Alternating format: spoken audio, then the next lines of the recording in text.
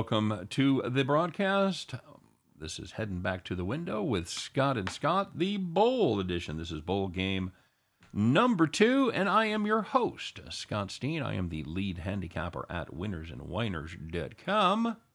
And I'm your co-host, Scott Rochelle, senior handicapper over winnersandwiners.com. And together we do a little daily show we call Heading Back to the Window. We do that 3 p.m. Eastern, 2 p.m. Central every single day right here on the YouTubes or Twitter or Twitch or Facebook or wherever you might happen to be watching this, as well as in podcast form and all your favorite podcast spots. But this is a special series that we're doing this time of year, of course, and it is our special bowl breakdown series, as Scott and I are going to take a look at the second game on the bowl calendar, and this is the Tail Greeter Cure Bowl. Scott, do you know what a tail greeter is? I do not, but I feel like this is the most underrated part of bowl season. Guess the sponsor of the random bowl game. That's it right. Changes every year, and I don't know what tail greeter is, but they can afford to purchase the naming rights for a bowl game, so I'm assuming they're doing well for themselves. I assume so, too. It kind of sounds like one of those silly ideas you started with your buddies when you were high. It's a company that puts together tailgate parties, and you can join tailgate parties, and you can get on an app, and you can figure out what tailgate party you want to go to. If you want to host a tailgate party, you can charge money. It's a Was that on Shark Tank? That sounds vaguely familiar. It does sound like a Shark Tank thing. It sounds like it's something they would have said. I think this is a limited opportunity. I think it's going to be very hard to scale. I don't see this as a long-term play, and for those reasons, I'm out. So, I mean, I like the tailgate and I like the party, so I'll keep that in mind. It doesn't seem like we need to be inserting a third party into that process. That's all I'm saying. Mm-hmm. I've been able to do it. I heard saying hi to somebody is usually a good start. Maybe get offered a free drink. Yeah. Hey, what's up? Hey, what's up? Yeah, how you guys doing? Yeah, it's yeah. There you go. But now you got another for cornhole. Yeah, now you got an app, so now you can just get on your app and you can do that. So, hey, we're going to take a look at this game, Scott. This is going to be played between the Coastal Carolina Chanticleers. They are 10.5-point favorites over the Northern Illinois Huskies out of the MAC. 63 is your total here, so 9 touchdowns, higher or lower. And we let you start the last one, and I'm going to go ahead and start this one. Of course, if you know Coastal Carolina at all, you know them from their run last year, and you may know them from their absolute stud of a quarterback, Grayson McCall. Now, he is an absolute headliner, 23 touchdown passes, 3 interceptions this year. Very, very efficient quarterback, 12.1 yards per attempt. You think that sounds like a lot, there's a reason. It is 20% higher than the 10.2 yards of second place. Who is it, Scott? Any idea? You will not guess it. Bryce Young. Stetson Bennett. Damn it, that was my second guess. Stetson Bennett, the quarterback everyone loves to hate down there at the University of Georgia. But McCall, 20% better than Stetson Bennett. But here's the deal. You know Grayson McCall, you know his fantastic stats. But this Chance team, they are a running team, my friend. They run the ball 63% of the time. They average 5.5 yards per carry. That's 5th in the nation. And their top 4 running backs, all of them, average 6.5 yards per carry or better.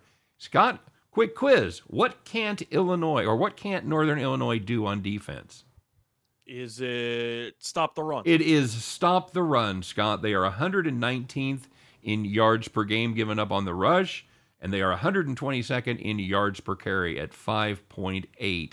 That is not good at all, my friend. This is going to be a long day for the Huskies. I like this Huskies team. Great story. 0-6 last year in the shortened season. Coastal Carolina, they've had a couple of slips. They've lost 2 games by a total of 5 points. They're not going to lose this one. I know we had the cover last time. I've got the cover this time. I love Northern Illinois. They're going to want to run the football. This is a good Coastal defense.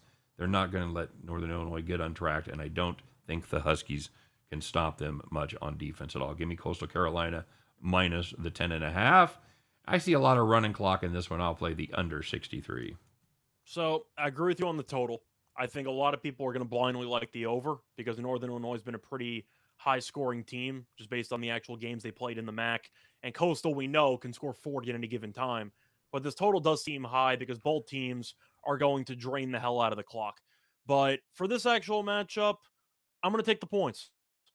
I feel like even though you made a valid argument about how bad Northern Illinois' run defense is, it's not good, I'll admit that, but I really don't like how Coastal finished the year. I know that McCall was injured, and they had to try to survive with a backup quarterback for a little while.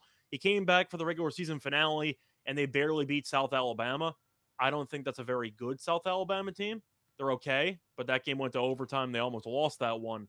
But Northern Illinois has been a team that's been disrespected all year long. They've been underdogs in practically every game they've been in, and they still won the conference championship. 10.5 for a team that's thrived so well on the dog roll, I do think is pretty tempting. I'm going to take the points because I think you'll see both teams run the clock. And Northern Illinois, I can't really explain it, but they find a way to make games close. Yeah. Every game they play is close. I don't want to lay 10.5 with Coastal here. I'll take the points and I'll take the under. Fair enough. And I was close to making the same argument. I just think Grayson McCall wants to go out on top. I think that real team shows up. I got to share a story here before we go. T-Train put in the comment section, I tried to buy a girl a drink once and did what worked for Bond. I walked up to her and said, "Bond, James Bond." And she looked at me and said, "Off. Fuck off." I think that's funny. What is that, French? Yes, that's French. By the way, I would like to date and or marry somebody that was that clever. It's like, now you're even more attractive to me now that you've told me to fuck off in a very, very stylistic way. Nice story, Tony. Thanks for sharing.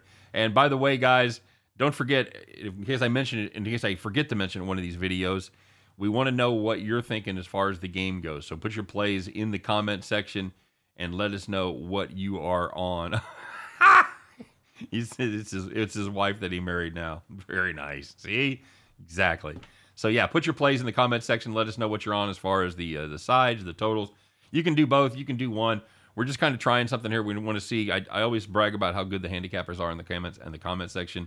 So I want to see how the consensus does on the bowl games and whether you guys are fading us or tailing us. So anyway, that's going to do it for the show. Guys, stay tuned tomorrow. We should have about 7. Yeah, I was gonna say 8. I couldn't quite bring myself to do it. We're gonna try to do all 8 videos for Saturday tomorrow, which is Friday, by the way.